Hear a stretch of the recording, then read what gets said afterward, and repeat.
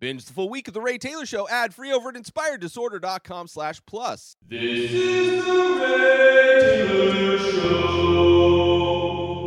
Welcome to The Ray Taylor Show, where I bring you the reviews on the latest movies and TV shows, as well as classic and foreign films. I'm your host, Ray Taylor, and on this podcast, I'll be talking about all things film and television. Whether you're looking for a new show to binge or want to know if that blockbuster is worth the trip to the theater, or just want to hear my thoughts on a classic or foreign film, I've got you covered. So join me every Monday, Wednesday, and Friday for new episodes, and let's dive into the world of film and television together. On this episode, I am talking about John Wick Chapter 2. Last week was a review of the first John Wick movie. Next week will be John Wick 3, Parabellum. But this week, it is John Wick Chapter 2. Came out in 2017. Directed by Chad Stahelski. Written by Derek Kolstad. Starring, of course, Keanu Reeves.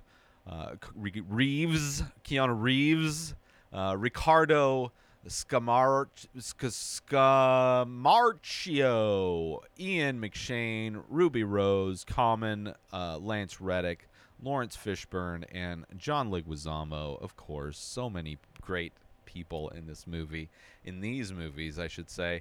After returning to the criminal underworld to repay a debt, John Wick discovers that a large bounty has been put on his life.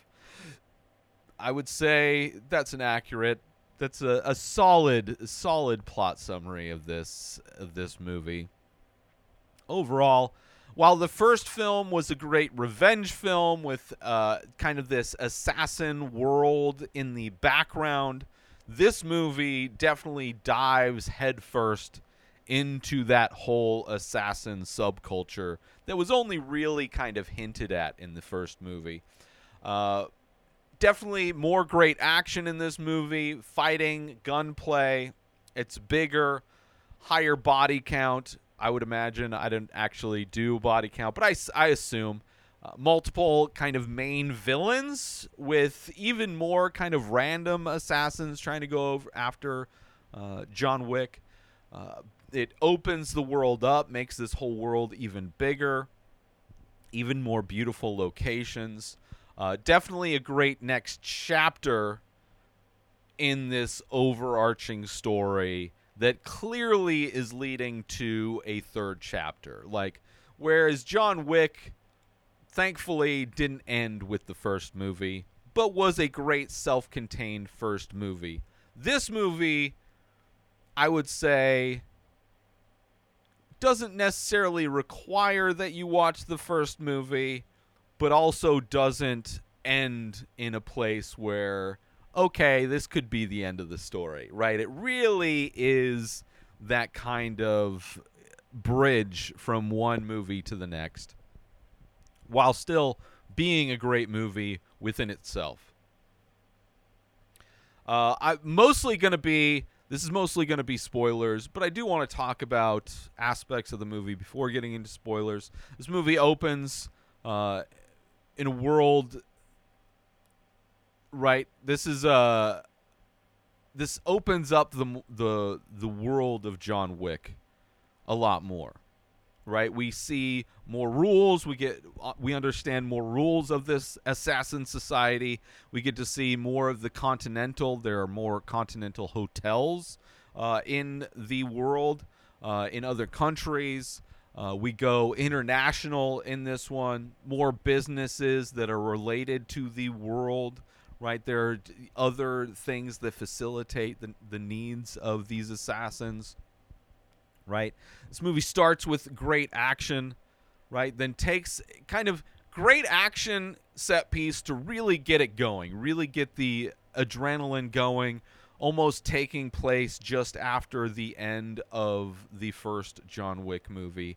And then it kind of slows down to set up a lot of this world before the action starts again. And then once the action starts again, it really is just another nonstop roller coaster of John Wick just killing a bunch of people.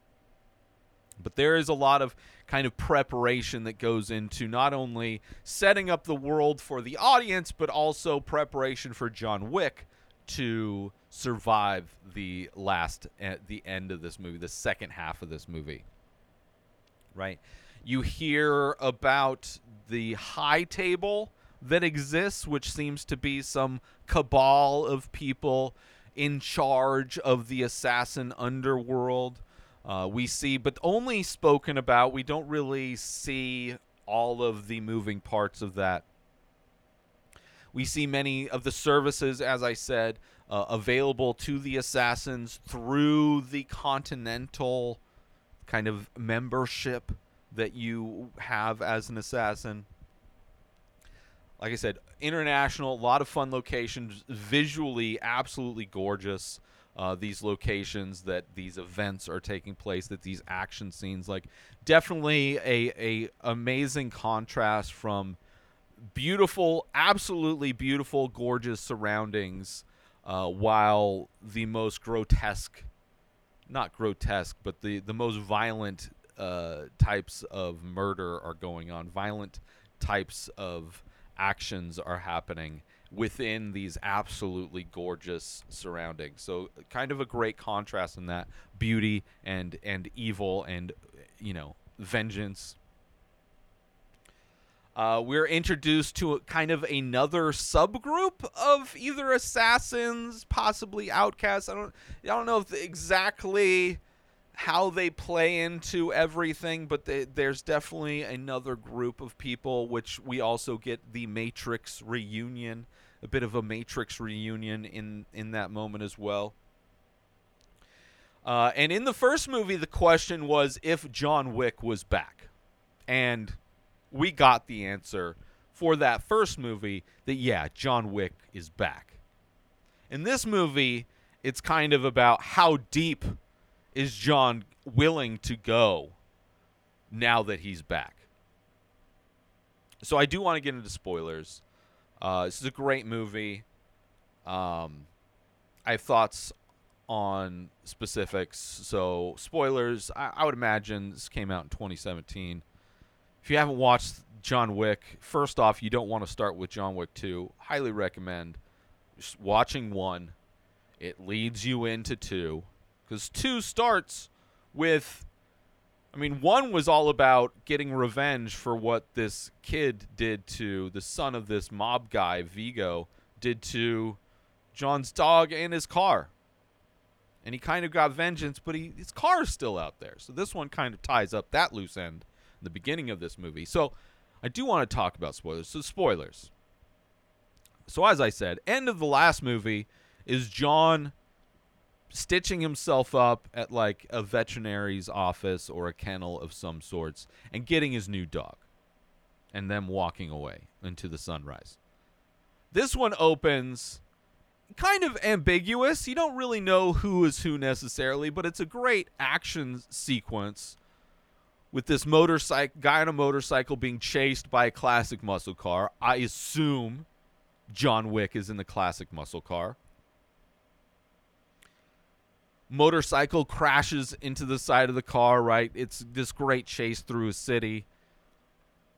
And the car cuts the motorcycle off. Motorcycle crashes into the side of the car. Guy gets out of the car, pulls this golden plate with some inscription on it out of the motorcycle guy's jacket. We never see who any of these people are.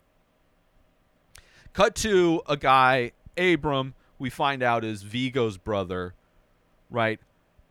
Clearly trying to get his stuff transferred and moved so that John Wick doesn't do to his money and valuables that he did to his brother's stuff, torching it all in the first movie. So you see drugs and gold and everything kind of being hidden in new ways and transferred. And we find out that John's car is in the possession of Abram. And you kind of get a recap for anybody that may not have seen the first movie, kind of a recap of who John Wick is, as Abram is telling his assistant why he's doing all of this stuff, right? Telling him about who John is. And as he's telling his assistant who John is, we're seeing this shadowed figure that we still haven't seen yet, taking out all of Abram's people.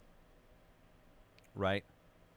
Tells his assistant the story about killing 3 men with a pencil, and the assistant's, yeah, everybody's heard of that story, right? And you have John killing people. Finally, as Abram finishes explaining who John is, we finally see John Wick come out of the shadows, who has been killing people in the shadows, revealing that, yes, it has been John Wick. And he's there to get his car. He gets his car, and then car totally is getting fucked up as he's trying to get out of this warehouse. Taking out a motorcycle guy, opens the door up and hits the brakes. Motorcycle guy runs in the door, tearing the door off, but flying, gets the motorcycle guy using the car. I think they referred to it as car foo in the making of this movie, where he uses his car to spin 180 degrees to like whack a guy into a support beam. Then you have this scene where, because the door is removed, of course John's not wearing a seatbelt. He's got to get in and out. He's an assassin. He's got things to do. He's got to be nimble. He can't be tied into this car. But the door's not there, so the car gets hit. And because of science, it's like pulling the tablecloth out from under a table full of dishes. Like, all the dishes just fall back on the table. John just falls on the ground as the car gets hit out from. It's a great scene. I mean, it's part of a great overall set piece with this fight. Him trying to get his car out, and his car is just getting destroyed in this fight.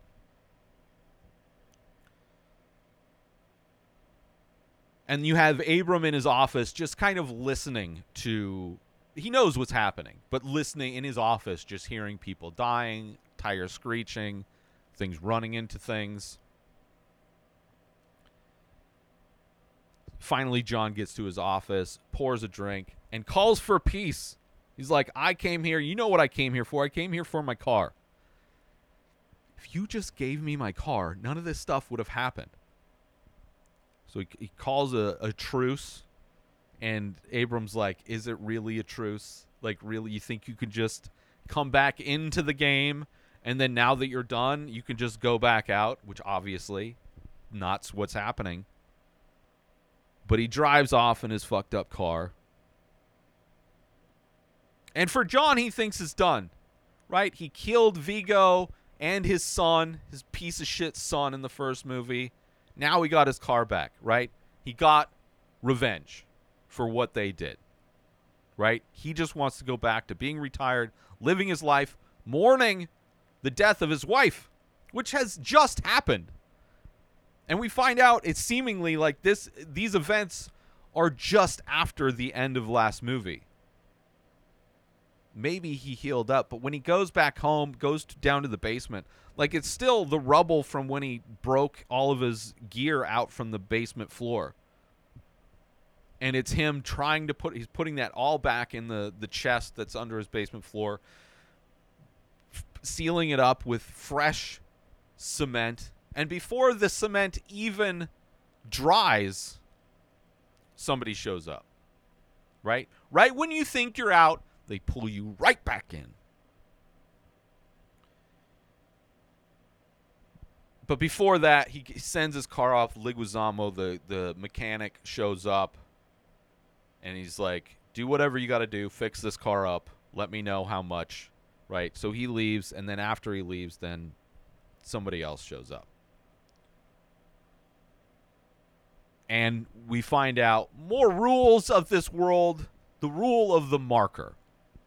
And what the marker is, seemingly, is a few things. There's represented as like this thing that looks like a very decorative coin. Right? About the size of a coaster. But it's also kind of a locket because it opens up, we see. Not only opens up like a locket, but there's a little spike that pokes out the top. And inside is a place for 2 thumbprints, right? You poke your thumb on the spike, and then and that's a marker. And what that marker is like an IOU, right? I do you this favor. I do this thing for you. One day I come back with this marker. You repay that favor. And there's this guy who did a favor for John, seemingly helped him retire. And he's coming back, heard John's back, comes back to have John repay this marker. And John's like, I'm not doing that. I'm out. I'm retired. I got my car back, kind of. I got a new dog back. Let me just stay retired. But this guy's like, we'll see about that. Goes outside and then blows up his house. Very, very like over. That's a big step to take. And probably the most unrealistic, unbelievable part of this movie. But thankful that it happened. Somehow the dog survives, which I'm glad. We've already had one dog die. He just got this dog. He doesn't even have like the emotional response to this dog like he did the first adorable beagle. But thankfully this dog survives as this house gets just blown up. Let's take a quick break from this episode to talk about Attention all Ray Taylor Show fans! We're excited to announce we've just released a line of exclusive merchandise featuring original artwork inspired by the show. Our high-quality shirts and biodegradable phone cases are a perfect way to show your support for the show and make a great gift for any fan. Plus, with each purchase, you'll be helping us continue to bring you great content. So don't wait. Head on over to inspireddisorder.com now and check out the full collection. Thanks for listening, and we hope you'll show your support by grabbing some Ray Taylor Show merchandise today. And now, let's get back to the show. And of course, the same cop shows up that showed up at the beginning of the first movie when John took out everybody that when they were trying to finish the job. And that same cop shows up and goes to John. He's like, so, gas leak, right? Like, this is what the official story is going to be? He's like, yeah. And then he asks again, if John is back. Fun moment. It would be cool to just be that actor. Like, that's your job, is just to come in at the beginning of a John Wick movie and have this one little interaction with Keanu Reeves as this cop that's like, so this is what we're going to do? It's like, okay, this is the official, okay, this is the official story. And then that's it, and that's like, and then he could say, go around, I'm in John Wick. And I survive. I'm one of the very few people that survive. Is one of the very few people that is carrying a gun that survives in a John Wick movie. Right? Those are two things that sound very impressive until you see what the character is. And he's like, oh, you're the cop. Still funny. So John goes, after this, John goes to the Continental, right, with his dog to talk to the manager. The head guy, Charon, looks after his dog while he goes to talk to the manager. And there's two rules now we have, right? Goes to talk to Winston, I think his name is. Yeah. And the first rule we know, no blood on the Continental grounds, right? Can't do that. And every marker must be honored. Two rules that we know so far. And if he dishonors the marker, then he dies. If he kills the holder of the marker, he dies. And if he runs, he dies. Right? But fulfilling the marker makes him a mark. He might die as well. So as John leaves, Charon offers to watch his dogs. They don't board dogs, but he volunteers to watch the dog. Dog still has no name. I mean, he just got the dog seemingly a night ago. I don't know how long it's been since the first movie, but not long. So still no name for this dog. And the dog's not really in this movie much, which is fine. So the marker is for this guy, Santino D'Antonio. And the job is for him to kill his sister. So John's like, okay, I got to take this. This is the marker. This is what I got to do. I got to kill this guy's sister. And then I will be free, in theory. Of course, John's stuff got blown up. So he goes to this place, this like jeweler run by Hasidic Jews. I don't know if they're Hasidic Jews, but they have the things and the curlies on their hair and everything.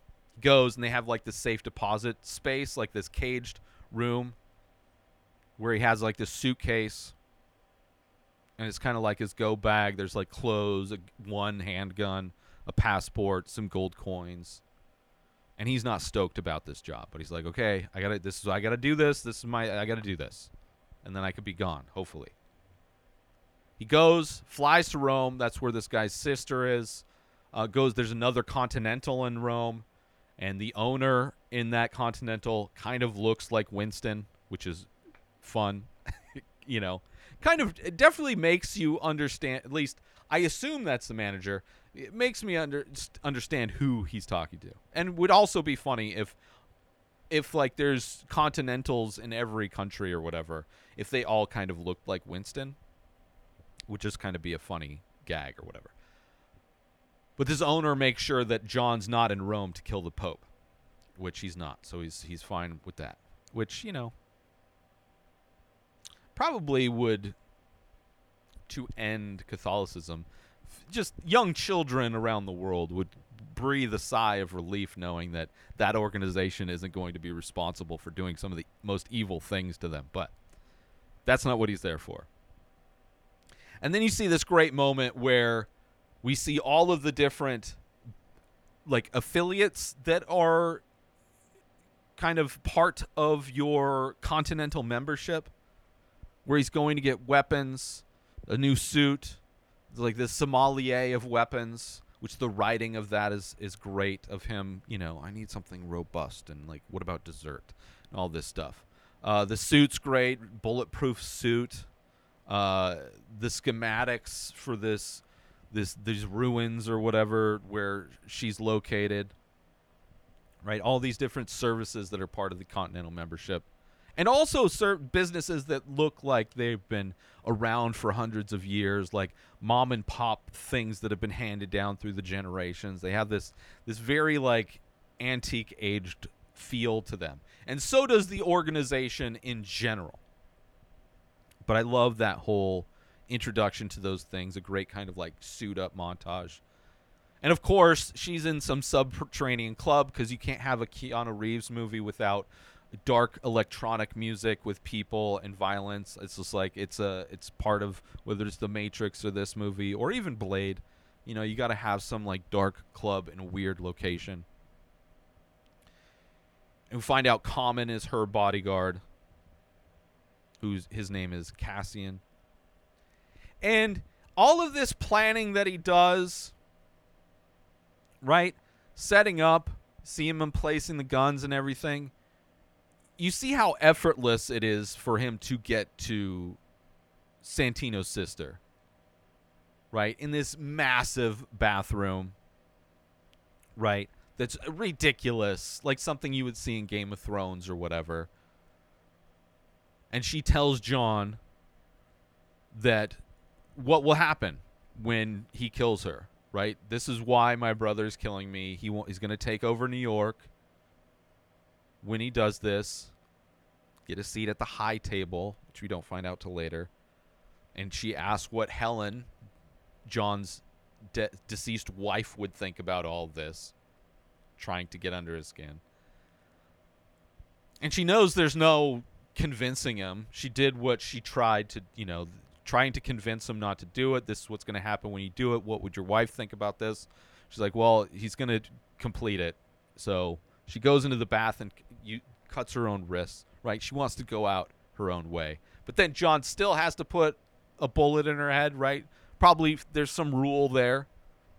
And technically killing her because she's not dead yet, even though she slit her wrist and she's passed out in the bathtub, this gigantic bathtub. Like a bathroom that would be larger than most people's homes. I wouldn't be surprised. Or at least apartments for sure.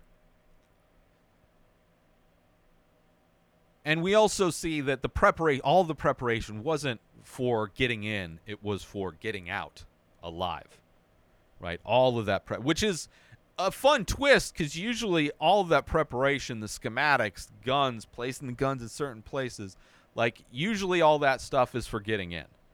And I like that in this one, it is effortless for him to get in. Like, there is zero issue for him to get in. The issue starts once he kills her and they find out. Right? Because not only is he running from her bodyguards, especially Common, Cassian, but also we see that he is being set up as a patsy by her brother. Right? So he gets out, pushing through the crowd of this concert, just kind of killing random people, but like killing them just as they reveal themselves to be like part of the bodyguards or whatever. Kind of a great moment. And when he gets out and he's in the tunnel, he kind of pats his chest, and you see all of the bullets that he's caught going through that situation fall to the ground. Kind of reminiscent of the first Matrix, where he stops the bullets and they all fall to the ground, but in a very different kind of a way, in a grounded John Wick kind of a way. So this is where we see not only Cassian is after him and all her bodyguards, but also Ruby Rose's character, Ares, is also after him, who she is like the Cassian for the brother. So he is like the patsy, which I would assume he probably thought was a possibility, right? He was expecting it. And you see how he goes in and out of these tunnels where all these guns are set up, clearing everybody out, using all of the guns, all of the bullets. Great action set piece. Then you have John versus Cassian throwing each other down these stairs, right? Fighting, struggling. They end up crashing through the window of the Continental, and they're reminded of the rules, right? So they decide, let's go have a drink. And this John fills him in. It's this great moment where it's like, okay, we can't fight, so let's take a break. And John trying to let him know what his why he did what he did, and it doesn't matter. But he tells him, right, he has this marker. Her brother has my marker and told me to kill her. So that's why I killed him. I killed her. Right? Because the brother wants a seat at the high table. And Cassian's like, well, that's great, but I'm her ward, so the rule is an eye for an eye. You killed her, now I have to kill you. Right? So rules are forcing them into this situation. And all the while, Ares is right behind them on the couch after Cassian leaves. And she's also waiting for John. Right?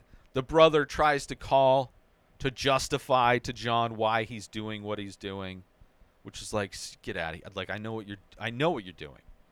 Right? He's like, trying to make an excuse, like, I'm trying to, how could I not avenge my sister's death? It's like, motherfucker, we know. I know you told me to kill her. So the brother calls accounts payable. So this is another kind of interesting how they communicate in this world and how this world works. Calls accounts payable to open an account, quote unquote, which is like a contract on John for $7 million. So the first movie, Vigo puts a contract on John for $1 million. Now he has a $7 million contract. Still, both numbers kind of seem low when you're trying to kill like one of the most dangerous people in the world, one of the most successful assassins in the world. It's like paying somebody to beat Michael Jordan in his prime one-on-one, right? It's like, I'm going to pay you. Not that the monetary value is going to make it more likely. They could pay them $100 million and they're still going to try and go for it. Although in a basketball game, all you lose is a bit of ego.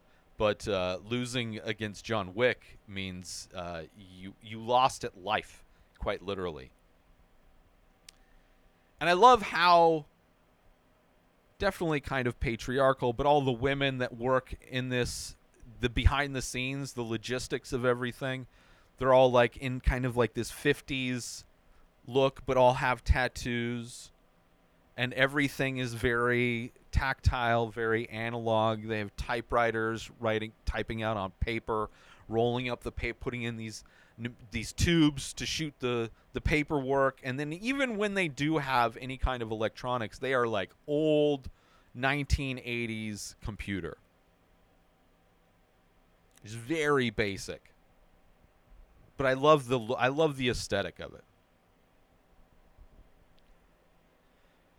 And when they put it in the computer, it ends up texting all the people who this contract is open for. And then back at the American Continental in the lobby, you see everyone's phones blow up, right? You see the dude, Charon, at the front desk, and everybody in the lobby, all their phones are blowing up, seeing this contract on John Wick. And Ares apologizes to the brother for not getting him first, right? Sorry you had to open this contract and I wasn't able to get him. And the manager of the Continental makes sure that the brother who's there knows, or fills out in this giant book that John completed his mark. And he's trying to make excuses why he doesn't need to. It's like, listen, he's going to be dead. What's the big point? Right? He's trying to cover his tracks to make it look like he didn't just set John up to be the patsy. Like trying to pretend that his sister isn't dead directly because of him. He's trying to put it all on John. And the manager knows what he's trying to do, so he's like, Winston's like, you need to put your thumbprint in the little medallion thing and in this book. We need a paper trail that John did what he was doing, and that is separate from this contract that you're putting out on him. And he reminds him that you burnt down John's house. Like, you know how this guy responds to people taking things away from him. And now he's free. He did the marker. You don't technically have anything on him. So the fact that he might come at you for burning down his house, that's on you. But he opens up the locket, does the thing. Let's take a quick break from this episode because I want to promote. Are you looking for a way to take your love of The Ray Taylor Show to the next level? Look no further than Inspired Disorder Plus. As a member, you'll get access to a whole host of amazing perks, including the full week of shows, ad-free in both audio and video versions, a live painting archive, early access to the many faces, members-only discounts and deals, a podcast back catalog with over 600 episodes. But that's not all. As a member, you'll get access to my personal blog as well as my creative writing. You'll also get the chance to ask me anything you want. With all of these benefits and more, Inspired Disorder Plus is a must-have for any fan of The Ray Taylor Show. So don't wait. Go sign up now. Head on over to inspireddisorder.com/plus and start enjoying all of the amazing perks of the membership. And now, let's get back to the show. You have after this contract going out, random people in New York attacking John. There's like this montage of attacks, which is kind of great. You don't see montages of attacks of all these different interactions, these different fights John is doing, one of which John kills 2 guys with a pencil, which is great, which I'm sure is why they brought up the pencil thing at the beginning. It's like, remember that pencil story from the first movie? Well, we're going to see how John would kill people with a pencil. Pretty great.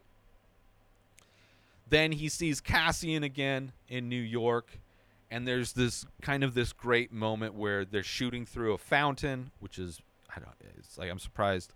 I mean, this is where the aspect of John never missing a mark when he fires a gun kind of goes out the window.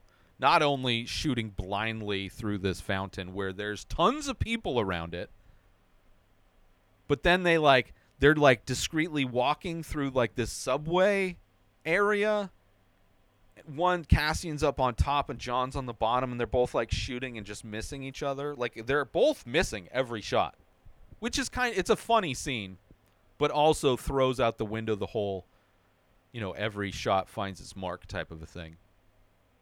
You have Them both get on a subway where there's people on the subway, and they slowly get closer and closer, and they end up having this knife fight, which is great. And John, right, before when they were having their drink, Cassian mentions that when I kill you, I'm gonna make it painless as a professional courtesy. And John, in this subway knife fight, stabs Cassian specifically in his aorta and tells him, you have to keep the knife in there because if you take it out, you'll die. So you need to go to a hospital with this knife in you, and you can survive. But you're out of this fight. So as a personal courtesy, I'm going to allow you to leave, but you can no longer, you're done. You're out. Which I think is great, right? Kind of turning that professional courtesy. He gets out. You see janitors after him. Then you see this homeless guy sitting on the road that John comes by, puts one of the gold coins in his thing and says, like, you need to take me to so-and-so.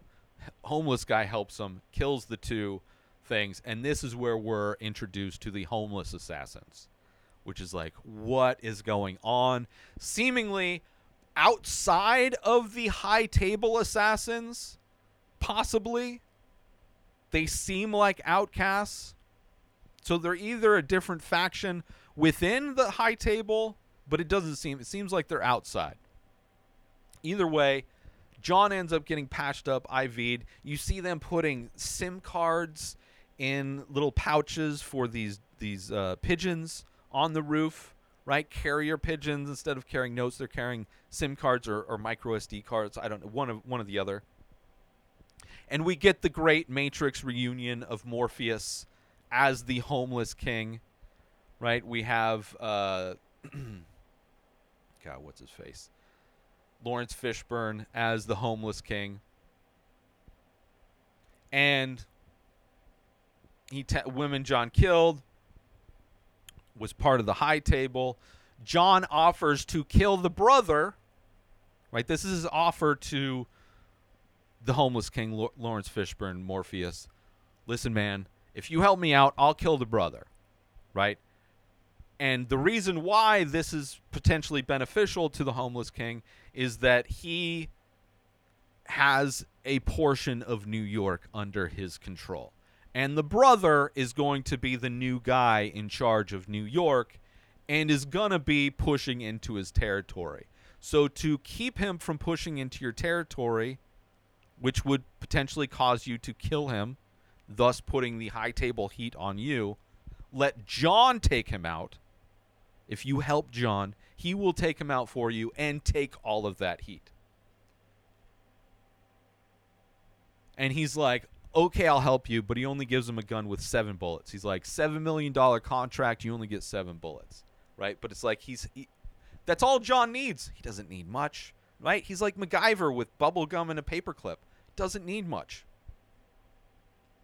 And then you have this end fight scene that takes place in this museum. So you have gorgeous artwork, mirrors, bright, colorful lights, all of these things, while John is just laying waste to everybody as he tries to get to this brother. Right? And he only has 7 rounds to start with, but instantly, when he gets there, is able to use all 7 and just take the guns from the people that he killed, right? So instantly he starts getting more ammunition. And it's great amongst all this museum art, sculptures, all this stuff.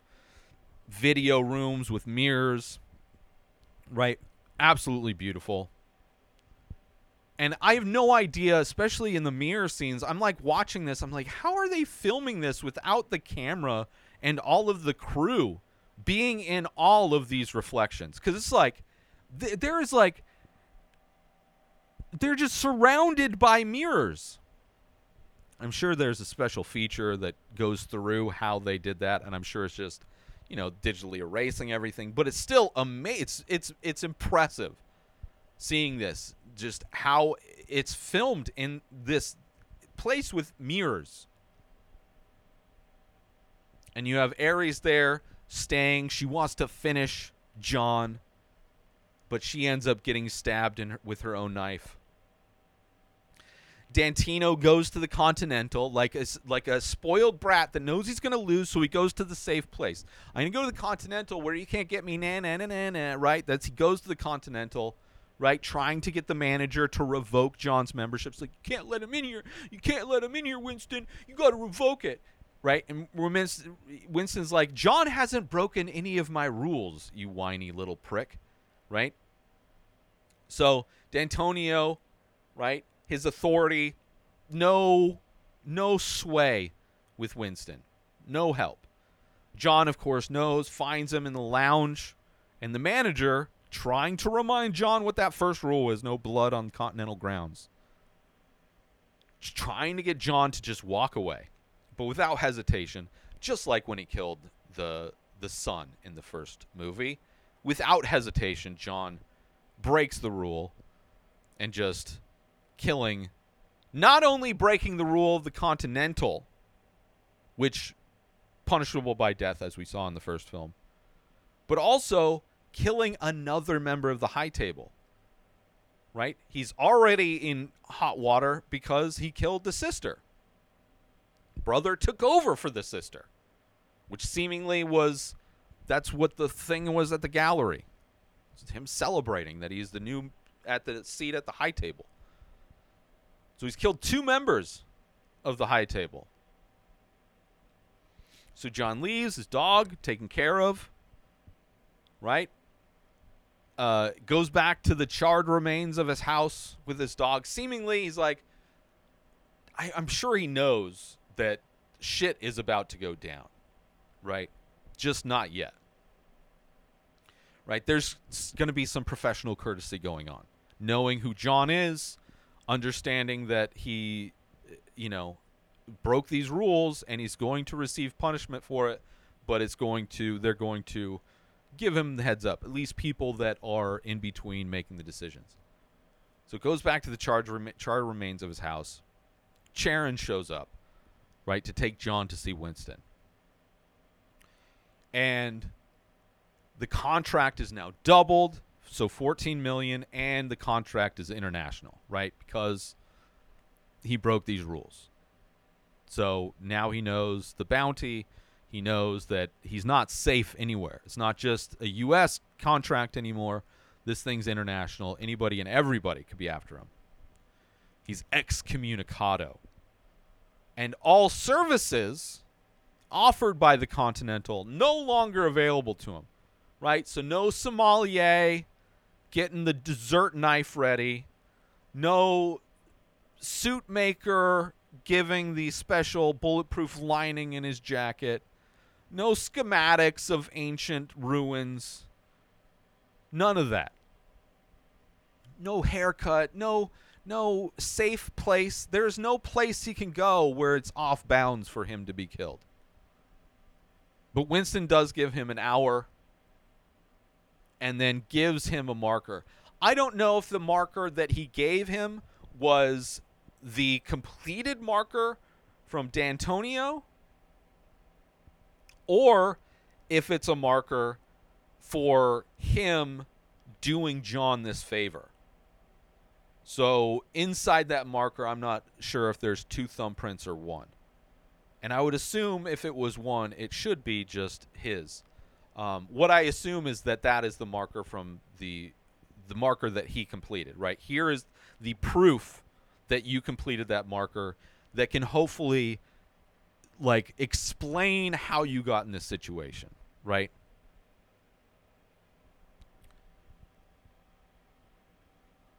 And John tells him, I don't care who it is. Whoever it is, I'm going to kill them, right? Obviously. I'm not going to die, dude. I'm going to survive. You know what I can do. Obviously, he's got respect for a reason. Michael Jordan, by all accounts, was not the greatest person, kind of an asshole, but he was also the best basketball player to ever live. So you can kind of get away with some stuff. There's a level of respect in some situations. And as he leaves, you see, this is where it's oh, shit. Right? You see the severity of shit that John Wick is in. When he leaves and everybody in the park Every single person, first off, when he meets with Winston, all the people around them, it was almost like a Matrix scene where he gets distracted looking at the woman in the red dress and everybody freezes. It's similar to where all of the people in this square where he meets Winston are all part of it. And he tells them to, like, they all stop to show Wick. It's like, listen, you're surrounded by people that are ready to go. And as he leaves, you see that as people start eyeballing him, everybody, including the homeless people, everybody, women with their kids, just every single person in the park is an assassin, which is crazy, but shows like, oh, this is everybody. So he starts running away with his dog, and that's how this one ends. Like, the first one, he's walking away with his dog. This one, he's like, I got to get out of here. Like, I can't. There's no walking right now. There's no explosion going on behind me, which would require a walk. This is a run situation where everybody has 60 minutes before I'm a $14 million lottery ticket. Which you would think people would just be, it would turn into like Forrest Gump where they're all like running behind him, watching their clocks. 5, 4, 3, 2, and just all shoot at the same time. Great end to this movie. The first movie, a revenge film. This movie starts as John kind of repaying a debt and turns into a survival film. From the moment he killed the mark and got the marker done, it's just him surviving, which John surviving means just endless body count. But he fulfills the marker. Killing the sister set in motion this situation that can only end if John is dead, seemingly. There's no out for him. But maybe there is. And of course, John wants to live, so that means everybody must die. So each film, he's like going to battle against larger and larger organizations, larger armies. And it's just like, it's crazy. It's crazy, right? First film, just kind of this one family, seemingly not part of the high table. Then you have in this movie, two armies of the brother and sister, the sister being a member of the high table, so killing somebody in a high place. And then now the next film just has to survive the entire organization. And I love the antique feel of everything, all these businesses that he's no longer allowed to use, all these services that are offered.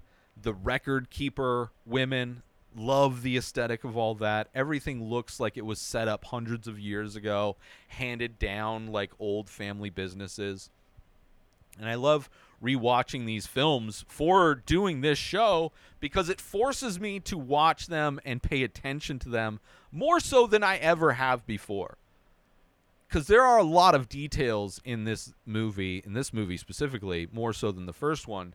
So, and I'm taking notes. So seeing like, keeping track of all the rules, keeping track of all the chess pieces, all of that stuff, I've really enjoyed watching these with a little bit more detail, which casually can make it kind of confusing if you're just casually watching these movies, especially this movie where it's like, wait, who's part of the high table? What is this homeless guy? Like, anyway, I like that I've been watching it these ways. I'm excited to watch the next movie again, which I've seen already. It's been, I don't know how many times, seen it in theaters, probably watched it again. Excited to rewatch that one, and super excited to watch John Wick 4 the week after. So looking forward to both of those reviews coming up in the next 2 weeks. But I want to thank everybody for tuning in to this episode of The Ray Taylor Show. I hope you enjoyed my thoughts on John Wick Chapter 2. Don't forget to tune in every Monday, Wednesday, and Friday for new movie and TV show reviews. And join the conversation by leaving a comment or rating on your favorite podcast platform or over on youtube.com/inspireddisorder if you are watching these along with all the other episodes that have video versions. But until next time, enjoy the show. Subscribe to The Ray Taylor Show on YouTube and everywhere podcasts are found. Binge the full week ad-free over at inspireddisorder.com/plus. Purchase Ray Taylor Show merch over at inspireddisorder.com. Have a wonderful day, everybody. Peace out! Today is the day where you wake up and you realize that everything that you've been dreaming about, everything that you've been wanting, every goal and wish and hope that you've ever had can become real. Dreams can come true.